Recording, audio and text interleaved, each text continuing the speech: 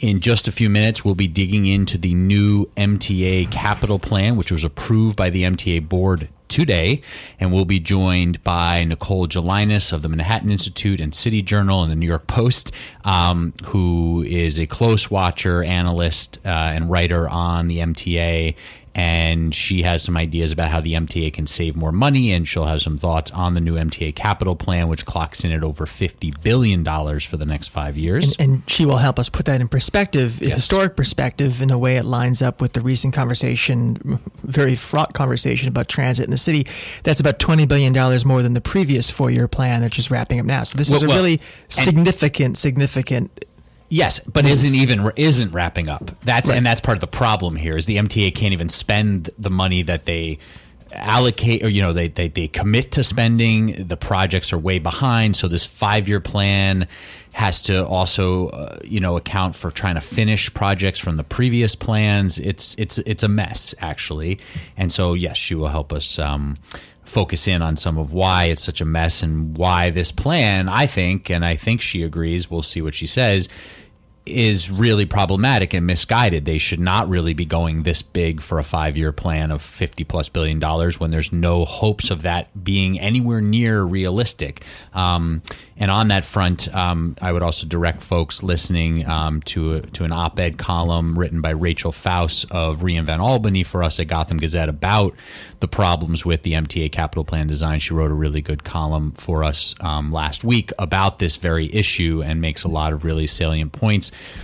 As we indicated at the top of the show, we're going to, in the first guest segment today, talk about the MTA capital plan that is on the table and today passed the MTA board. It still has another approval that needs to be had before it's official, but it looks like that's going to happen. And we're going to bring on our guest to talk about that, who's an expert on the MTA and the MTA's spending. And that is Nicole Gelinas, a senior fellow at the Manhattan Institute, a contributing editor of City Journal, and a columnist at the New York Post. Nicole, welcome to WBAI. Thanks for joining us. Good afternoon, Ben. Good afternoon, Jared. Is there something going on nationally? I haven't been able to pay attention. Yeah, we struggled to as well when we want to dig into things like what's happening at the MTA. It's a bit difficult when heads are spinning all the time about what's happening nationally. But we know all of us have been keeping most of our two eyes on what's going on here locally when that's our main gig. So this MTA capital plan that passed the board today is for $51.5 billion over the coming 5 years. As far as you're concerned, what are some of the big sort of headlines people should know about this plan or things they should consider from your sort of analysis standpoint when getting to know what's going on here? Well, if you want to do the positives first, I think, first of all, it's good that we have an on-time capital plan. As you noted, it still has to go through this Capital Review Board, which is made up of people from the state legislative branches as well as the mayor's office and the governor. And so that's not guaranteed, but so far we have an on-time capital plan, which we did not have at the same time 5 years ago. So that's certainly good. And the plan is fairer to New York City. If you think about New York City having 93% of the ridership, but since we actually started building things around the year 2000, it's only gotten about half of capital spending money for expansions. This time around, New York City is getting about 78% of the money in the new capital plan. So that's not perfectly fair, but it's much better than it's been over the past 20 years. And it is putting significant money behind a new subway signal system. I mean, that's one of the most important things, probably the most important things, Big one. To modernize the subway signals so that we can run more trains per hour, get more people through the tunnels at any given time. And this provides $7 billion in money for signals. And I think, even without understanding the numbers, it's a good sign that Andy Byford, who was hired 2 years ago to sort of fix the New York subway and bus system, that he seems pleased enough with this that he hasn't resigned. If he were to leave, that would be a sign that he doesn't think this plan can get us through the next 5 years. But he seems willing to bet that this is a good start. So, I would say those are, and there is some money for the Second Avenue subway. We're not done. I mean, people sometimes may think, well, we built 3 stops and declared victory, but this is supposed to go all the way up through Harlem and eventually through downtown.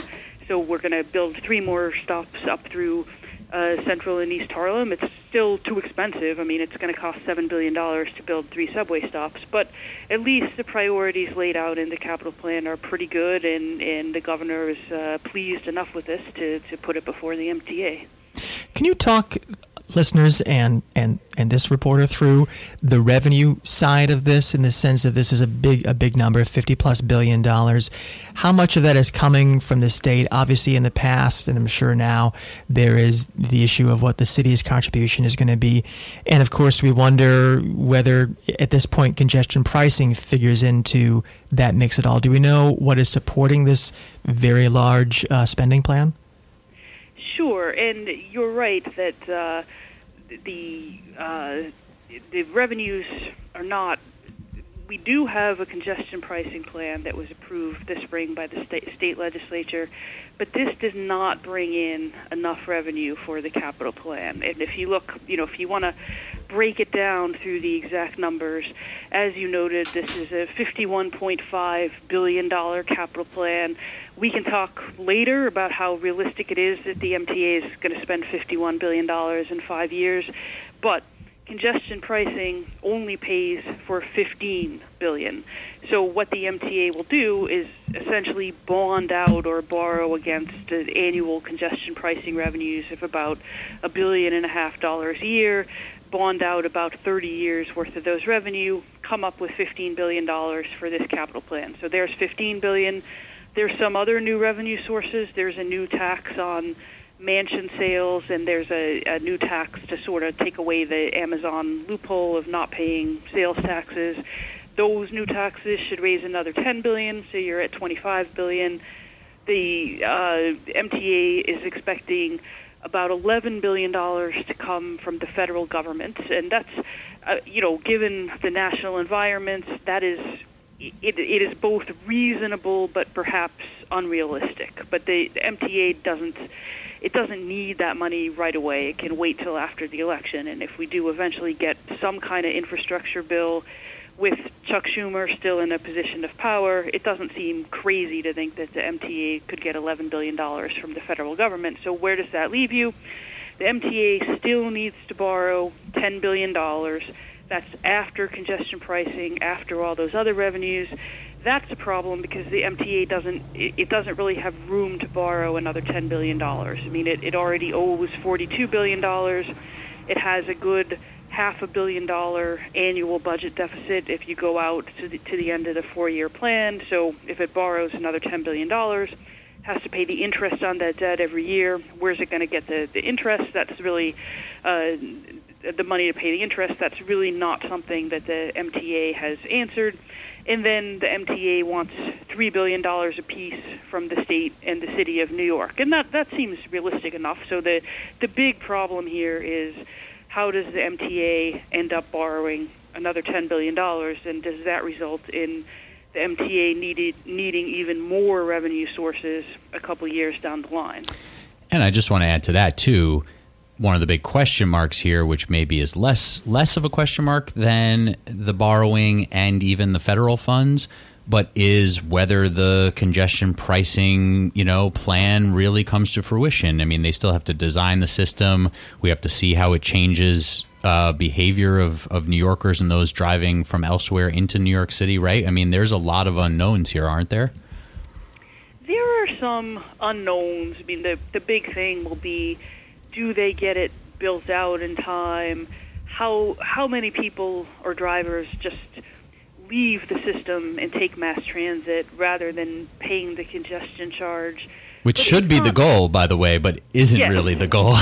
That's kind of the problem here, right? They want people to stay in their cars to pay the tolls. Yeah. Yeah, I mean, the state legislation that lays out congestion pricing, it doesn't actually say what the goal is, which is kind of interesting. I mean, do they want to reduce congestion by X percent? Do they want to speed up traffic? Do they want to reduce pedestrian deaths? You know, they've never said what's the end goal here. But I think even though there's some uncertainty, there's a lot that we know. I mean, we charge people, you know, $14 less if you have Easy Pass to come over the Port Authority bridges, to come over the existing MTA bridges and tunnels, and people still do it. I mean, they pay the money to come into Manhattan, essentially. And whenever the Port Authority or the MTA raises bridge tolls, there's often a little bit of drop-off in traffic, but then people start taking the bridges and tunnels again. So, you know, there's precedent for doing this. It's not like, you know, whether they raise, you know, $1.2 billion a year or 1.8 and how that all works out. But it's reasonable to think that they can probably raise somewhere in the range of $1.5 billion a year once they get it all up and running. And it'll be interesting to see when they start issuing bonds against this revenue. Do the bondholders, do they want some kind of other guarantee, or will they be willing to just have the bonds backed by this congestion pricing revenue? If you want to ask a question of our guest and talk MTA capital plan, please give us a ring at 212-209-2877. So this capital plan, you know, if you look at the front page, it says 2020 to 2024. Does that mean that all the projects that are described in this plan are going to be done come the end of fiscal 2024? What's the timing and sequencing look like within the plan, and what does it look like within reality? Well, I think that's an excellent question, and the short answer is no. And I think it's sort of like it's a little bit of a myth that the MTA says we are going to invest $51.5 billion over the next 5 years, because they've sort of proven over and over that they really can't do all of this work in 5 years, or even commit to doing this work. If you look at the existing capital plan that we're in, that's going to be over with in a couple months, existing capital plan is about $33.3 billion, and of that, they've only spent about $13 billion. So they haven't even spent close to half of it. I mean, they're $20 billion away from spending the money in this current capital plan. And even if you go back to the capital plan before this, which ended in 2014, they're still $5 billion away from spending all of that money. So the idea, like, that they're going to actually invest $51 billion over 5 years, and that we're going to have a modern subway system by then, and Second Avenue subway and all sorts of other things, it will be a good start given the realistic world that we live in. If we end the 5 years and we've done the signals on one major line, hopefully finish the Queens Boulevard line and get started on the 456 on the Lex line, and also just made some progress on breaking ground on the rest of the Second Avenue subway, and just sort of following these priorities with no crazy politically driven amendments to sort of try to give all the money to the Long Island Railroad when no one's paying attention anymore. So just to add a little more meat to the bone here for listeners, as you indicated, there's a very, very high percentage of this overall $51.5 billion MTA capital plan that goes to New York City Transit, the subways and the buses. It's about $37 billion outlined for the subways, about $3.5 billion for the buses. And also within the subways, as you're getting at, you know, the big one and the not only the key to better service and reliability, but also the big expenditure is signal modernization at $7 billion, some new subway cars, and then another big ticket item here is station accessibility, where the MTA is planning to spend about $5 billion to make 70 stations more accessible. So that's a key one as well here. In terms of what listeners who are just, you know, they just want to get to work and get home and get to their appointments and such on time, how should sort of average New Yorkers think about this in terms of what it's going to mean for their commutes? I mean, the MTA has shown some progress recently sort of resuscitating the subways from a very dire state. But where are we at in terms of just that basic reliability? And is it just as simple as this re-signaling work is really the key? Yeah, and well, I'm glad you brought up accessibility. And before I answer that, I just wanted to point out that it's not obviously making more stations accessible to people who use wheelchairs or people who are disabled and can't walk up and down stairs is very important. But it also opens up the system to people who have baby carriages, people who have small children who don't walk very fast, people who have suitcases. I mean, we seem to want people to take transit to the airport, but we don't give them any way to get their suitcases up and down, 3 flights of stairs. So I think it's kind of always been a little bit ignored, and I think, Byford and Pat Foy and the governor should get a lot of credit for making accessibility a pretty important part of this, albeit the fact that they're always being sued over it and they're sort of under pressure, but at least they're kind of embracing this now. But yeah, as for what people see in their commutes, I think, unfortunately, if we're going to modernize, we'll see a lot more shutdowns of subway lines. Byford has said people are going to see a lot more weekend and nighttime shutdowns, and it might be a good idea, although they're kind of they're reticent to put this out there, is just to say, we're going to shut down this whole subway line for the next 9 months. We're going to take street space above the subway line and dedicate it to a bus that comes every 30 seconds, and the bus will be free, and so we'll replace the service above ground, but just shut it down completely and get the signaling done and get it back open, rather than have this constant night and weekend disruption and a lot of unpredictability. So we'll see if they go in that direction. I think if they were to get a significant amount of this work done in 5 years, they would have to do that rather than just wait for a few hours during the overnight. So as we think about the transit picture in New York City and all the discussions over the past few years, this is a big milestone. Congestion pricing was a milestone. This is another one. As someone who analyzes this daily, what are the next things to be looking for? What are we waiting for next from the MTA? What's the next sort of big decision or plan, policy that we're looking to hear? And is this something we've not been talking about yet, but we should start talking about? Well, I think on the capital plan, it will be worth looking at as it goes before the approval of the state legislative leaders and the mayor. Is there sort of political horse trading that screws up these priorities? I mean, will Long Island Railroad want an even greater share? Does the mayor sort of balk at providing the $3 billion? How does all that work? But I think another important thing is just on the operating side. The operating budget and the capital budget are different. The operating budget is paying all of the salaries, wages, fuel, and so forth for day-to-day service, and the capital budget is obviously all these big investments in new projects and repair and replacement. But on the operating budget side, the MTA still faces enormous deficits, and they really don't know what they're going to do about these deficits. I mean, if you look out to 2023, which isn't all that far away, they have a $500 million operating deficit. Next year they've got only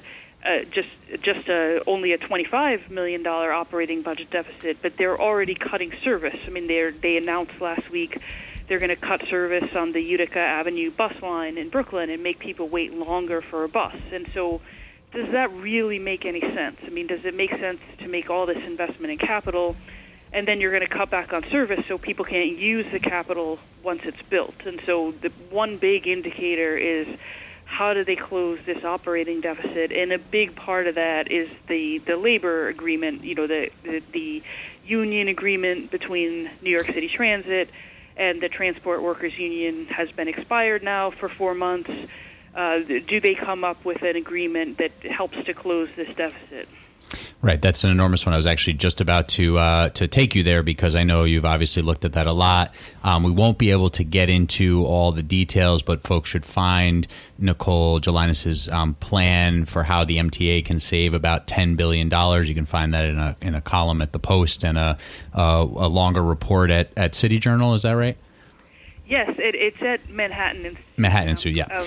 I'm glad you mentioned it. I would get yelled at if I forgot to mention it, so you did it. Yeah, no, we previewed it a tiny bit at the top of the show, and we won't get into all the details there. But before we let you go, Nicole, let's take one call. Hi, you're on WBAI with Max and Murphy and Nicole Gelinas. What's your question?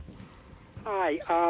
I really, it's not so much a question as an admonition, because I'm blind, and I wasn't, when the Americans with Disabilities Act was being pushed, I said, okay, I don't have any problems, but if I do, I'll give you a call.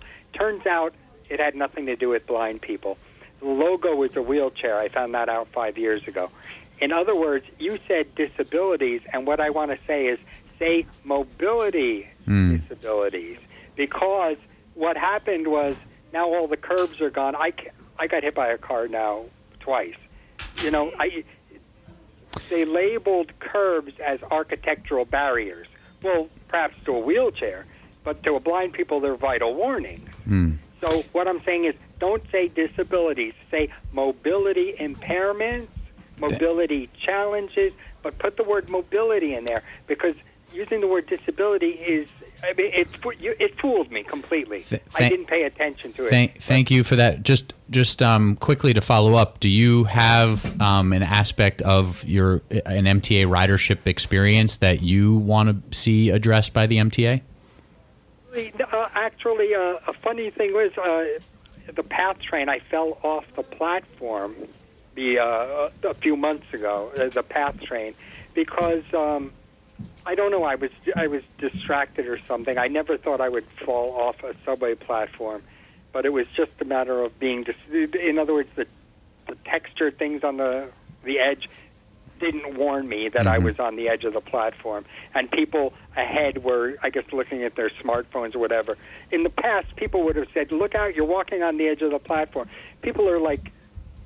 They're too isolated looking at their Everybody's looking at their phones. Well, thank you very much for the call. Nicole Gelinas, a final thought before we let you go. Anything in particular? It doesn't seem like there's really much time or willpower here for adjusting this plan, but anything particular that you think needs to be thought about further here or rethought as we go forward? I would just reiterate, and I agree with the gentleman who called, that this is a mobility issue, and I'm sorry to hear that the city's failure to keep the streets safe helped perhaps make him get hit by a car twice. But on the MTA budget side, I would just reiterate a good half of this, or more than half of this, is the cost. That now we've got the money in hand, or sort of in hand, we need to make sure we build as much infrastructure as possible for this given amount of money. So getting good labor agreements, both on the operating side and the capital side, and making sure that a well-paid workforce is as productive as possible, that can make the difference between getting another 3 Second Avenue subways in another 10 years, or just having to stop because the MTA is just out of money. Very good. Nicole Gelinas, there were a bunch of other things we wish we could get into, but we appreciate all this time and all the thoughts. And thanks for joining us, and please come back soon. Thank you, Max and Murphy.